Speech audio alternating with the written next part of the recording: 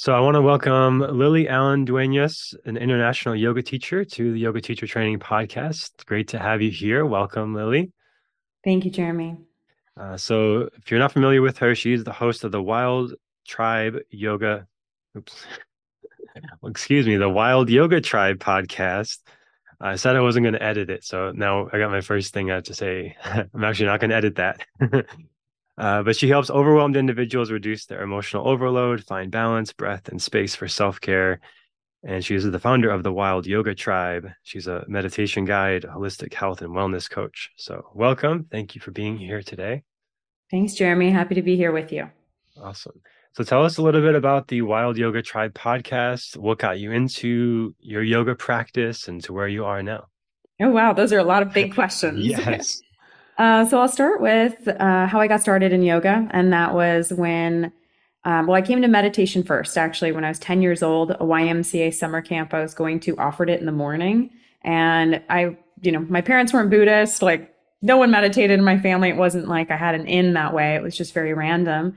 And it just aligned well. I always felt like my mind was so busy. Just even as a, 8-year-old, 10-year-old, I knew like, oh my gosh, my mind is so loud. And I just felt so fast in there. So meditation was this opportunity at age 10 for me to really figure out, oh, like there's actually a tool to practice slowing down my mind and just getting to know it better or recognizing habits. So it was really a big gift. And while, of course, I wasn't a dedicated meditative or meditation practitioner at age 10, I kept it up. I did and bought books on it. I had my dad order it, I think, off of eBay. Amazon didn't exist, y'all. Like, let's throw that back to some Yeah. reality checks. Um, so that was fun. It was really cool. And then I came to yoga when I was 16. A friend, a soccer teammate of mine, said, "Hey, there's this new thing the gym's offering that my mom goes to. Do you want to try it?" And I vividly remember making the joke, "Oh, well, we go for frozen yogurt after yoga," like making the yogurt yoga joke that I guess was a thing when you're a teenager. Right. Don't know what yoga is. And yeah, again, within, 2 minutes of being in the classroom, I just felt, oh, like this is so just what my soul was calling for. Again, more quiet, more space for the internal journey and internal awareness. So practiced regularly in college, entered marketing, the field of marketing after graduation, was doing marketing management for 7 years. And then I got burned out before burnout was a thing. And then I spent a year Right. in Shavasana just asking myself, what am I supposed to do with my life? What am I called to do? What is this? And it was honestly, I wanted to just make a decision, change my life immediately. But I spent a whole year in Shavasana every day, asking myself and waiting for that quiet inner voice to answer me. And so it finally did. And it said, be a yoga teacher, you silly girl. It's probably what it's been trying to tell me for a while, but it was great to finally hear that so loud and resonate. And within 2 weeks, I had a month sabbatical approved from work. I had a plane ticket to Nepal. I'd submitted my deposit at Nepal Yoga Home for my 200 hours. And there you have it. I went there and then within 2 days was like, oh, this is what I need to do with my life. Came back, packed everything up, and then spent 5 years teaching and traveling and learning abroad, doing a lot of more certifications as well. And then along the way, you started the podcast as well. Yeah, that you asked me very big questions. I It's know a I big, I monologued know, there for a it's solid four huge. minutes, Jeremy. I had to give you a break. But yeah, the Wild Yoga Tribe. I started that in 2017. It's a website. It's a community. It's all over social media. Just kind of a tribe of people coming together from around the world who want to learn about yoga, talk about yoga, understand different methodologies and philosophies, or how different cultures are impacted by yoga. And there's just so much to unpack. And so when I was traveling, I was blogging, I was writing about this, I was taking short videos and YouTubes. And then, pandemic hit and things weren't as open and available, and there wasn't as many teachers to meet with in person. So that's when it became the podcast. That's Mm. when June 2021, I said, I just can't stop having these conversations and I want to share them. I want other people to be able to tap into this amazing knowledge these teachers have to share. So I love it. I love that I get to have these conversations with incredible teachers from every corner of the globe. Oh, and for those of our dear listeners who haven't heard of the Wild Yoga Tribe podcast, it comes out every Friday and it's one interview a week with one yoga teacher from a different country around the world. So I'm about 72 episodes in. So that's 72 different countries. Wow. That's really cool. Yeah, I love it. I love it. Cool. Yeah. So we did cover a lot there. I just kind of wanted to get the overview. This is actually our first time meeting. So just like to know a little more about your story. And then, the listeners as well kind of go on the journey with me. So really cool. What stood out to me there is that you started your first yoga class was actually at a gym. Did I hear that right? Bingo. Yeah. And that was actually me too. Like, I don't think I would have gotten to here if it wasn't for that gym offering that class. I would have found it eventually, but it definitely accelerated things because I was comfortable at the gym, but to go to a yoga class seemed, similar. I was in my early 20s and kind of like, is this for me? What is this? Kind of judging it or not really open-minded to it actually at that time, like kind of, I'm not sure exactly what this is, but then I actually did it and it was so profound and it's like this moving meditation and it's like this is something I want to be doing regularly. So I talk to a lot of people who get into the very spiritual side of things and they maybe feel like weird about doing yoga at a gym or like finding yoga at a gym or starting there, but it's actually not that uncommon. And uh, you eventually did get into all like the spiritual, esoteric, deeper parts of yoga too, but do you think you would have got there, wound up there eventually, or did the yoga at the gym kind of help accelerate it, make it feel comfortable for you to get into it? Well, I wasn't a gym goer at Right. 16. I was a soccer player, a tennis player. So it was just kind of random that my friend said, I go with my mom to the gym to swim sometimes, basically. Do you want to try this new thing? And I did grow up in Northern California in Sonoma County, and I was really lucky that this one gym, like it looked like a yoga shala. Like it was a beautiful yoga space. They had candles and incense, and she was talking about, I mean, this was granted like decades ago, so this is hard. But she was teaching not a gym, hot, flow, sweaty, Pilates blend. Like it was a yoga class. So, like kind of felt more authentic to the roots now that with my hindsight, I can see she was honoring traditions and doing that. And I do think, as you said, Jeremy, it's awesome we both came that way. People all over the entire world come to yoga that way too. And I think I know yoga teachers can struggle with that. Oh, it's gym yoga instead of yoga studio, shala yoga, but it's a gateway. No matter if it is that hot Pilates blended mix of yoga, that still counts as yoga in a way, right? I understand that some of the tradition and the history, the lineage, that can get a little lost in translation. But if we're still kind of introducing people, that's a gateway. And it's just planting the seeds. You never know, as you said, when later in life you'll come back and those seeds will sprout and then you'll find your place and your space again. But it is a little on the flip side, Jeremy, right? Isn't it a little scary when somebody tries, will say something for the very first time and they don't like it? They're like, oh, nope, that's not for me. Not for me. And that's hard because if you try like one apple and you say, "Oh, I don't like fruit." It's like, "Oh, but you didn't even try strawberry or you didn't try banana." Or there's so many types of yoga and so many types of teachers and energy that teachers bring. So that's why I would like to highlight that as well for your listeners too, that I mean, if you have a student that says they don't like yoga, just if you don't like an apple doesn't mean they don't like strawberry. But I Totally. agree. I do think I would have come to yoga later in college. It was offered at the fitness centers as well that were associated with my university. And I was like kitty corner to the fitness center. So I was there all the time. When I saw yoga was offered in the evenings, I was going, 4 or 5 days a week. So maybe that class activated it in me to look for it in college. But I'm not sure. I think it would have somehow, some way, right? That's how the universe worked. It would have come in. Yeah. Yeah. And I think some newer teachers maybe have hesitancy about taking opportunities to teach at gyms or if they, fitness centers or things like that. But I always think of it like you said, it's like a gateway. Like people will come there and they'll resonate with you, and you can bring in the spirituality and the esoteric parts, the deeper parts of the practice. Even at a gym setting, it's like there's weights and other stuff going on the other side of the room or something. You can still bring in the spirituality and the history and the lineage of yoga and the heart of it in all settings. And I think that's like one of the big focuses I've had on my path is like bringing yoga to all different settings and all different populations.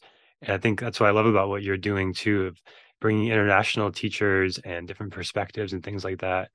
And I imagine those teachers are also teaching in all sorts of circumstances as well around the world, right?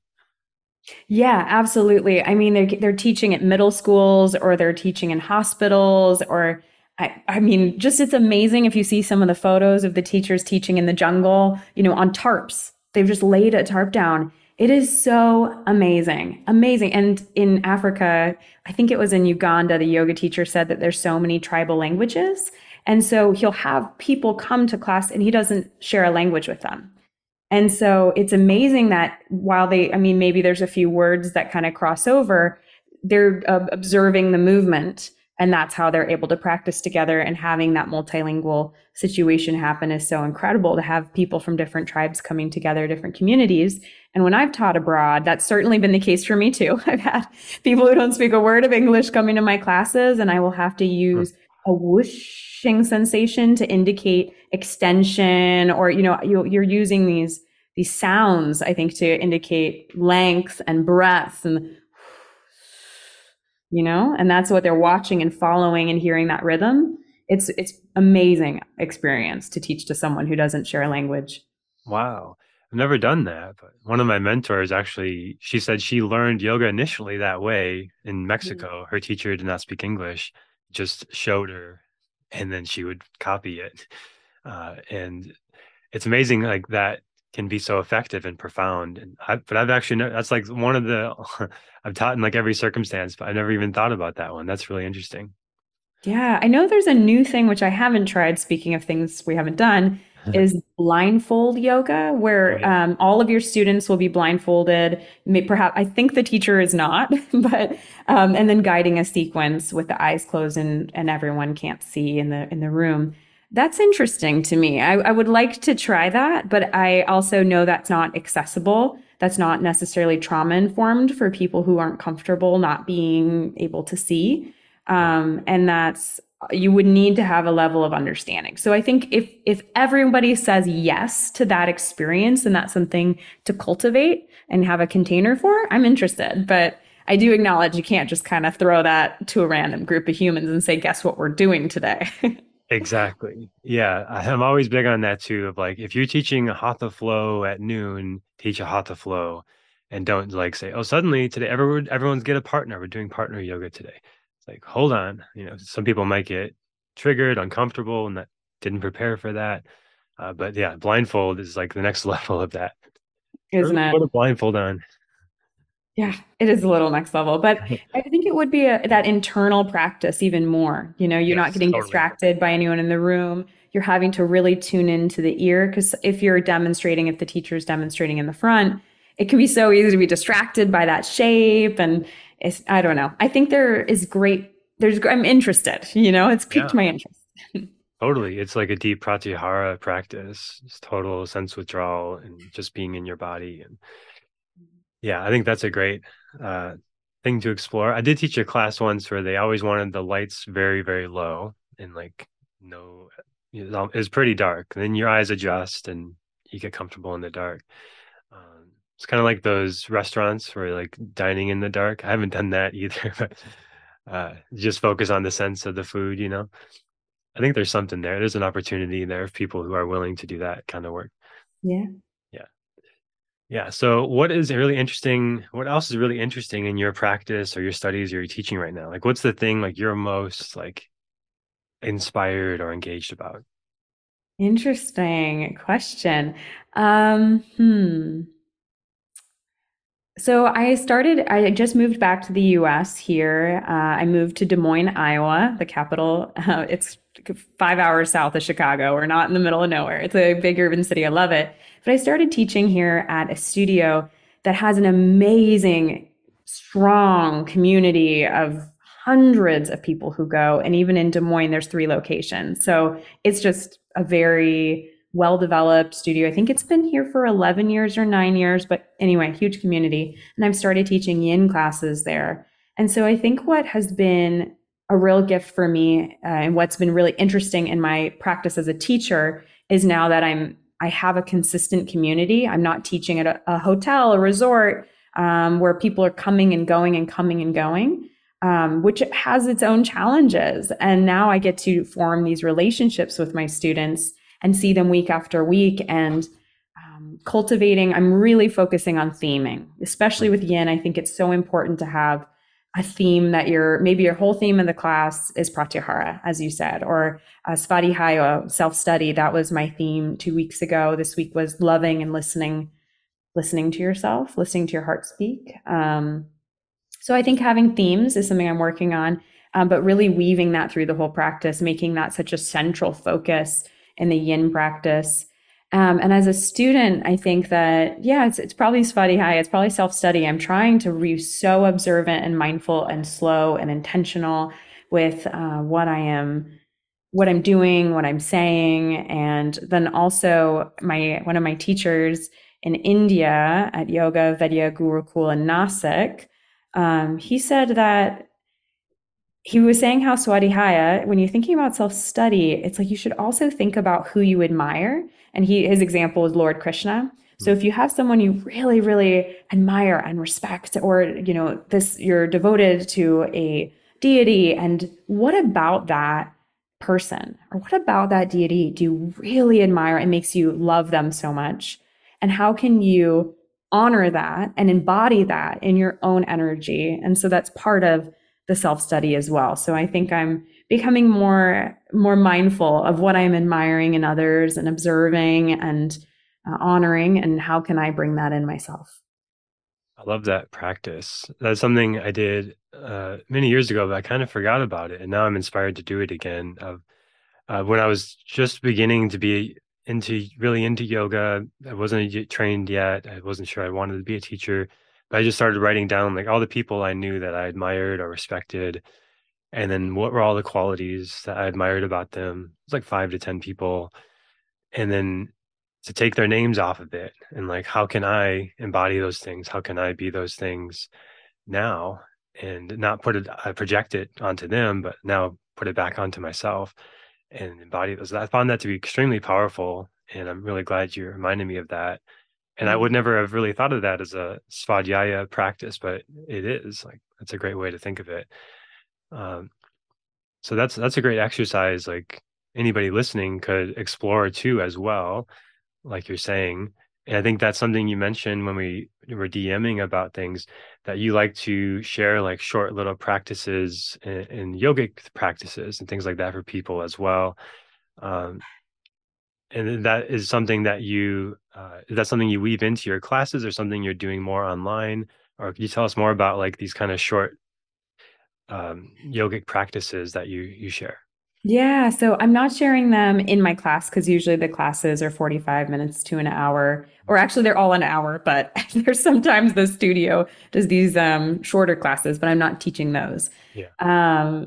So with the hour-long classes, it's not necessary because these little 1 minute, 3 minute, 5 minute practices are meant to just deregulate your nervous system. And during a yoga practice, that happens naturally. That breath, that movement, that slowness, that repetition, all these things, they're naturally helping you de-stress and activate that parasympathetic nervous system to be more in that state of rest and digest and more opportunistic immune functions as well, which are great. Immune system, memory, reproduction, all the good stuff. Yeah. So with the 3 to 5, I share it on social media, Wild Yoga Tribe, everywhere you want, as well as on podcasts. It's one of my favorite things to talk about when I get to have conversations with awesome people like Jeremy.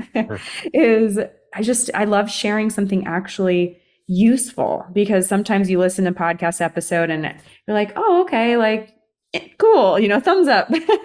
But is there anything that you can actually try and actually can take away from that? So that's why these, I think, 1, 3, 5 minute practices are great. And I know so many of your listeners are yoga teachers, so I'm sure they have a toolbox full of them. But if they're interested, I'm happy to share one if you think they need more. Yeah. Anything you feel inspired to share, I'd love to hear. Okay. Yeah. So, what will actually deregulate the nervous system aim to elicit that parasympathetic response? So, of course, like we'll just go over some basic ones that I'm sure your teachers are well familiar with. Is those safe inversions, getting your head below the heart. That is an amazing way to slow down the heartbeat and the breath. Deep breathing, especially with the emphasis on the exhale. And this is something I didn't know for a long time, was that each exhale actually slows down the heartbeat just a little bit. And on each inhale, the heartbeat speeds up just a little bit. Like it's fractional, Mhm. like infinitesimal, but it's enough that the exhale actually slowing us down. Repetitive movements like sun salutations or dynamic asanas also are great. Calming sounds, mantras, om, silence is also amazing for the nervous system.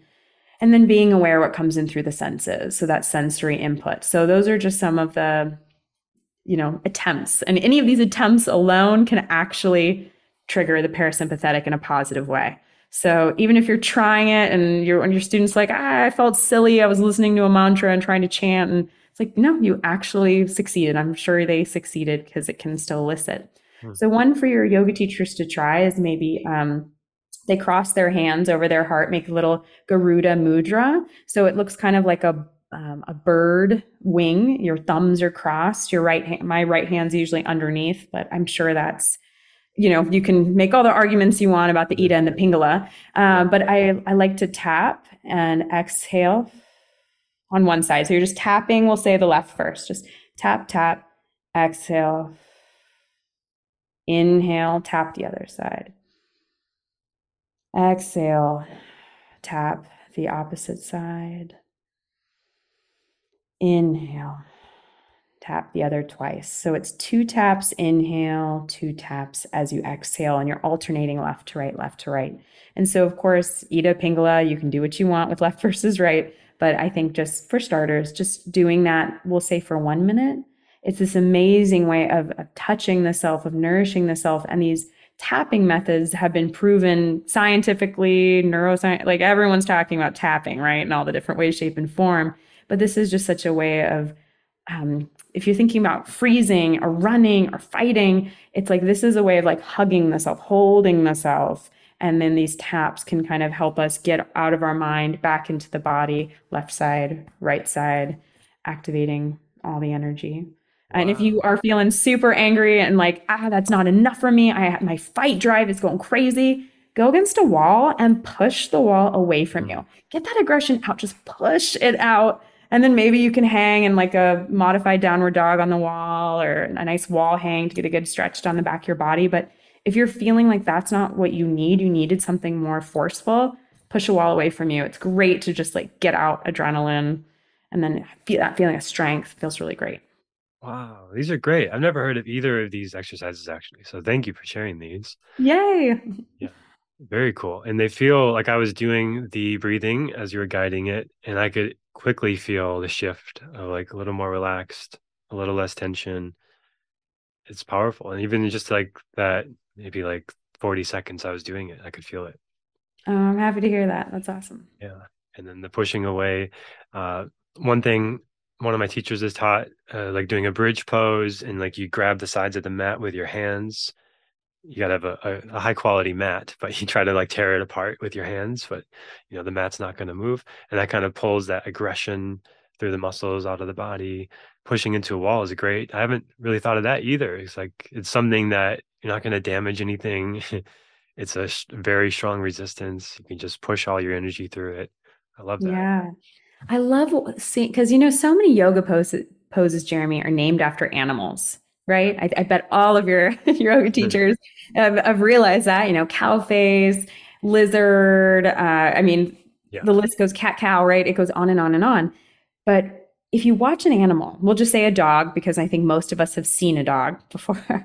If a dog gets really stressed out and is in a stressful environment, the first thing it does when it is de-stressing is it shakes. The whole body Mm. shakes. Mhm. And that's also an amazing, and then it usually kind of shakes, looks at you, checks in, maybe it stretches, but that shake is also a really great way for us as mammals to de-stress as well. If you just stand up, just shake out a little bit and then push against a wall Mm. and then do a tapping. Just the act of shaking is just, I mean, and I don't mean it, just try to stand up and just kind of jiggle around the body. I don't mean shake, just like shake your head yes or no and move your arms in a little jig. Just try to shake it out pretty organically. 15 seconds. That's all it takes sometimes to just start the body's recognition. Ah, okay, I can let go of a little of that tension. Absolutely. Yeah, it is such a natural response or a shiver response, or if cats are in a traumatic experience in the wild, they'll go and curl up and purr as a self-soothing technique. Yeah. But like it's some sort of like vibration or movement or shaking kind of energy is so good for releasing stored energy in the nervous system. It's Mm, potential energy that's like not moving. yeah. Yeah, I I think love our humming is our version of purring, it. like Brahmari. Yeah, yes. That type. Yeah. So if you need to purr and curl up, go for it with Brahmari, y'all. Yes, and then dancing, of course, like dancing is a great way to, get all that Mm. movement in as well. Um, It's yeah, just hard when people don't feel like they have the 5 minutes.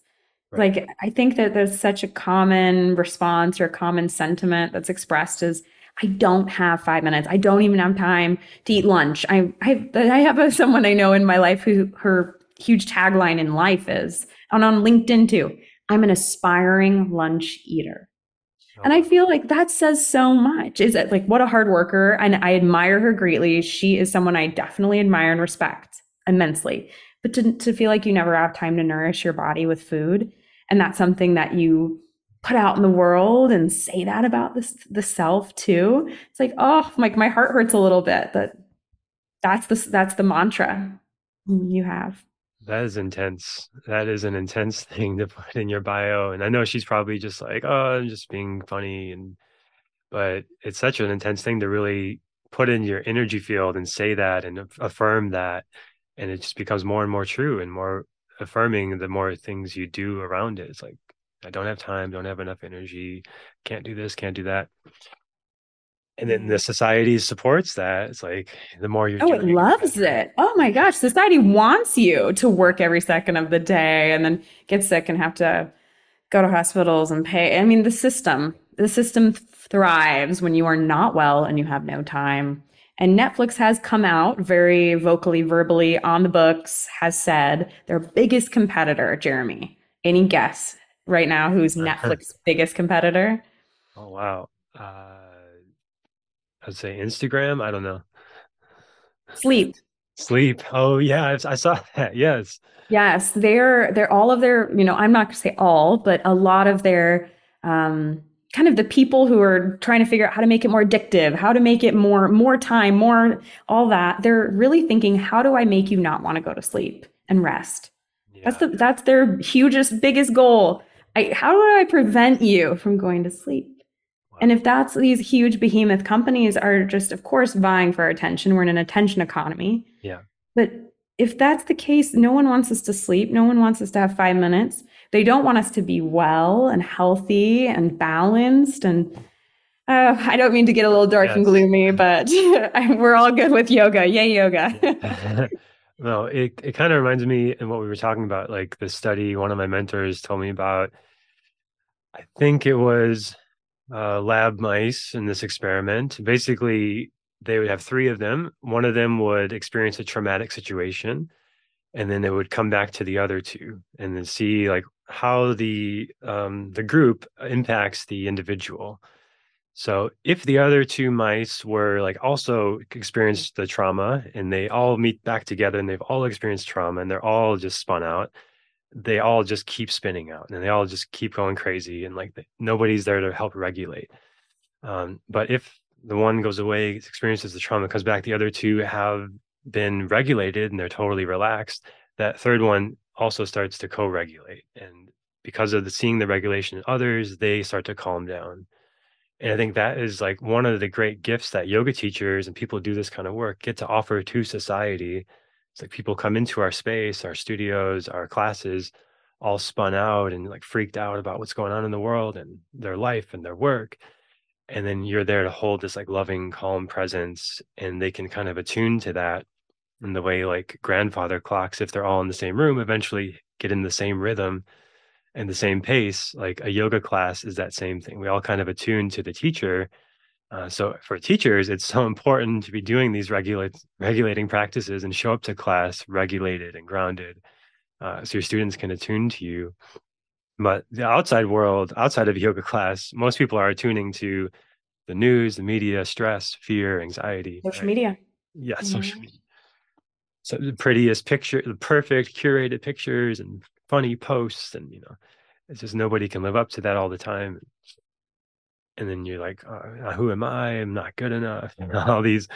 It's just such an interesting world we live in, where it's like yoga has become into the mainstream, like to kind of match all that, and yogic practices and these kind of things are like more needed than ever. And now, fortunately, like more accessible, more popular than ever too, to help kind of have an alternative to the sick care system and the stress cycle that everybody's kind of spinning through.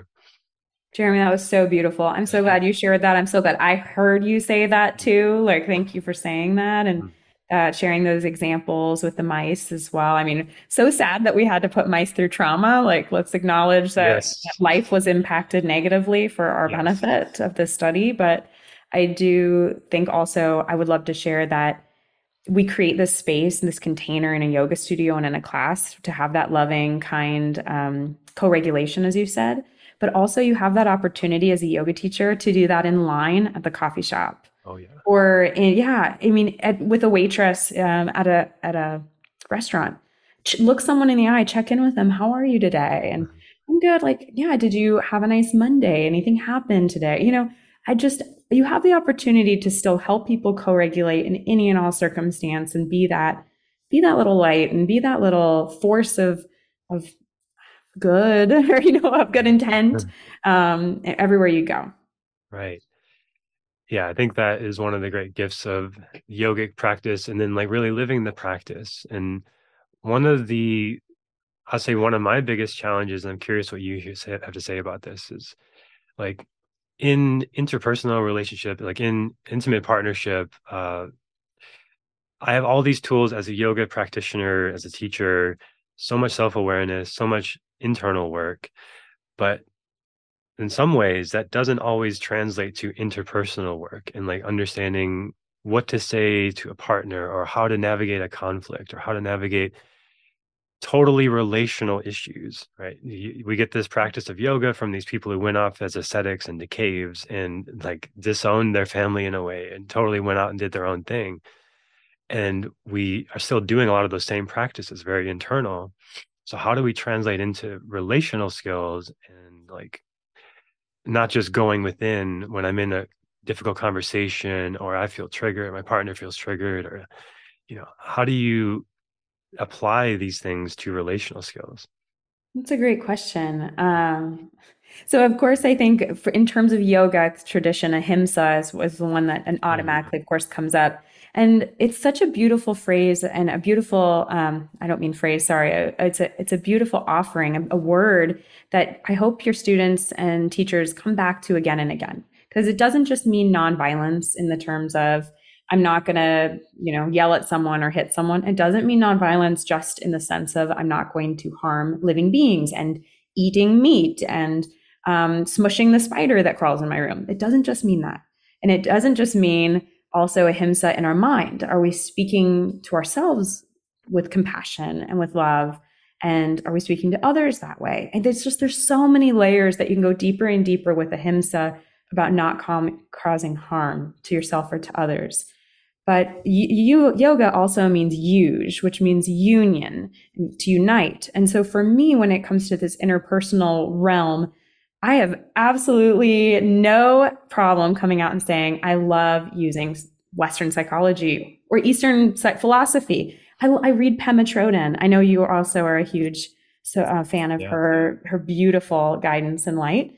Thich Nhat Hanh has gorgeous offerings about what to do in the space and when you encounter someone with difficulty or when you're having a hard conversation with a lover, a partner, a friend. Darling, you're Mhm. suffering. I see you're suffering. I don't want you to suffer. How can I help you? Mhm. Ah, those words. Yes, like there's amazing teachers in the West and the East and the whole world that have these tools to offer us. And so while I'm not necessarily going to gather them myself from the Bhagavad Gita, I haven't found anything quite in there that would necessarily help me when I'm triggered with my partner. Right. But Wes, I do talk therapy. I love cognitive behavioral therapy. I love reading authors like John and Julie Gottman. Hmm. They're great. They're love.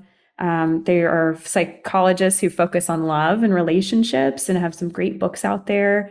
Harriet Lerner, she wrote The Dance of Anger about how anger has manifested in women, and how culture has responded to that, and how as a woman, do you process anger?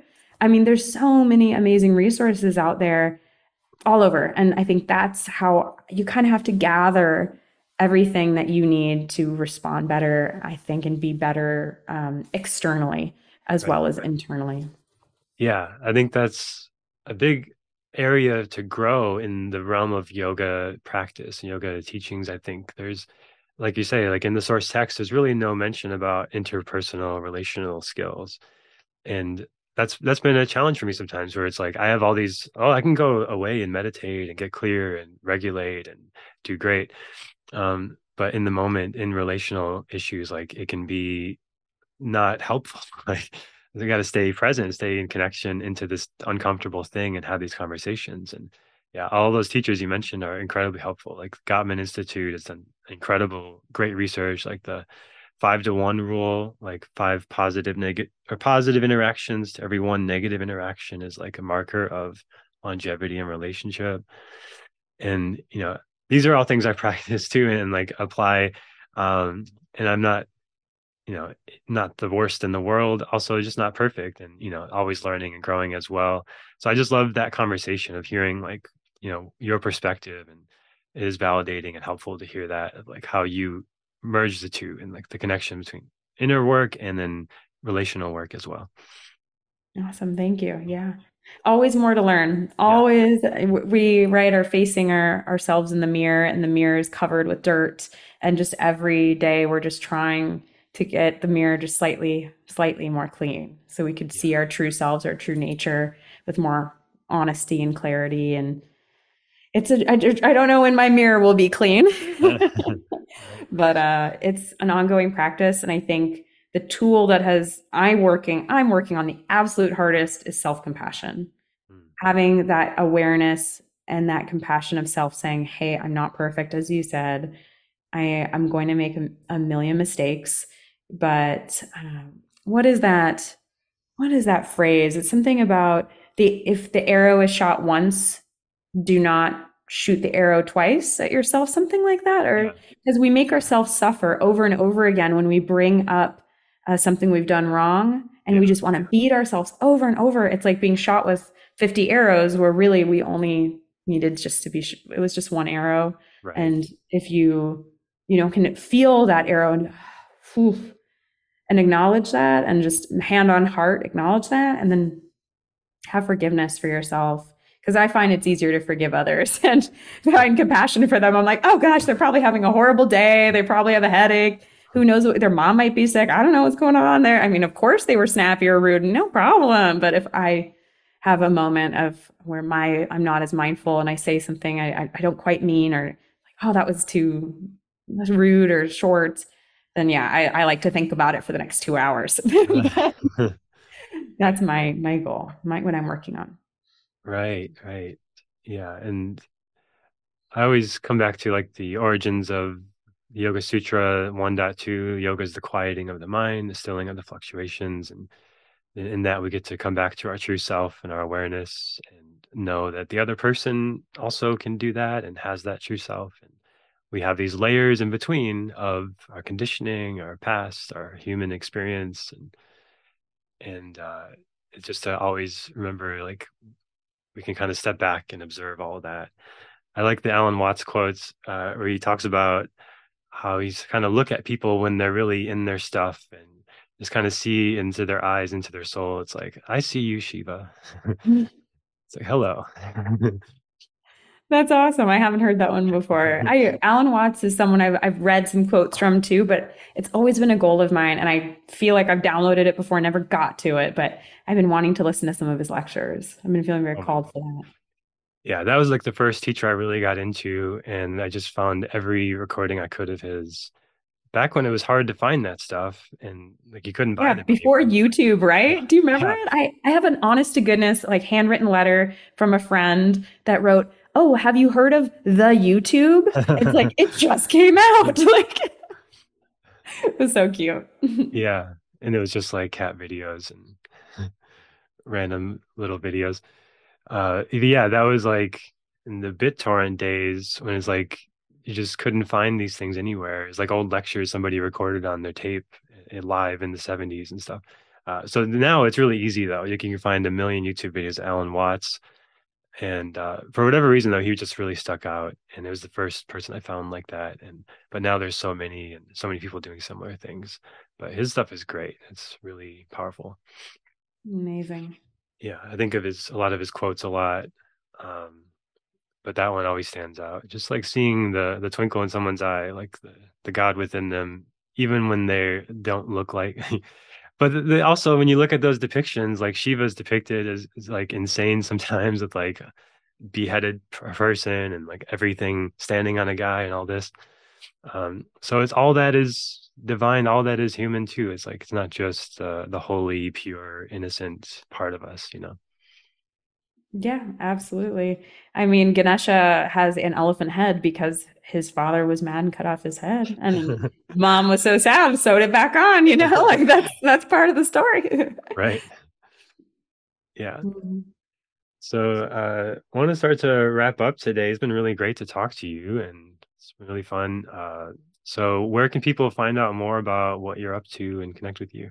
Yeah, hang out with me, guys. Let's become friends. You can find me on wildyogatribe.com or wildyogatribe@gmail.com or on social media, TikTok, Instagram, Facebook, Twitter, Pinterest, wherever you want to hang out. I'm there at Wild Yoga Tribe. I mean, it is a tribe. It's a community. It's not yoga with Lily. That is not and what I wanted to name my brand. That's not what I wanted to have, that energy. I wanted to be just this family, this community of people coming together from all over, having conversation, learning from each other and growing together. And so if you're even just like a little bit curious about yoga, or if you ever wanted to have even a yoga retreat in Peru or Mexico or Thailand, like tune in, get to know the place. And these people are amazing. It's a yoga teacher. I feel like your community knows this too. They're open, they're accepting, they're curious, and they're happy to connect. So if you do have a question about hosting a retreat, visiting, you're going to Italy, you don't know what city to even go to. Michaela Maltoni from Italy will happily answer your questions. Or Azerbaijan, do you randomly have a business trip there? Have a yoga studio for you to go to with Gafar. So it's Wow. amazing. I really recommend it. If you're curious at all, interested, yeah, Wild Yoga Tribe. Please join. Please hang out. Whoa, that's really cool. I never thought of this. So, yeah, people who are interested in leading retreats or going to these destination places, rather than just like finding some local guide or something, you could find a yoga teacher who knows like the things you might be looking for, can answer the questions you might have as a resource as part of this community. This is really cool. Absolutely. And just to be able to support another yoga teacher and support that community. I mean, maybe it's just a question. I'm not speaking about hiring them to do anything, Right. but it just, I think this is the way to do it. If you're interested in it, I highly recommend it. They're great people. I have talked to them all, so I can vouch. Right. I love that. Awesome. So thank you so much, Lily. Thanks for meeting today. It's been a real pleasure to talk to you and hopefully get to talk again soon. Thanks, Jeremy. It's been a joy.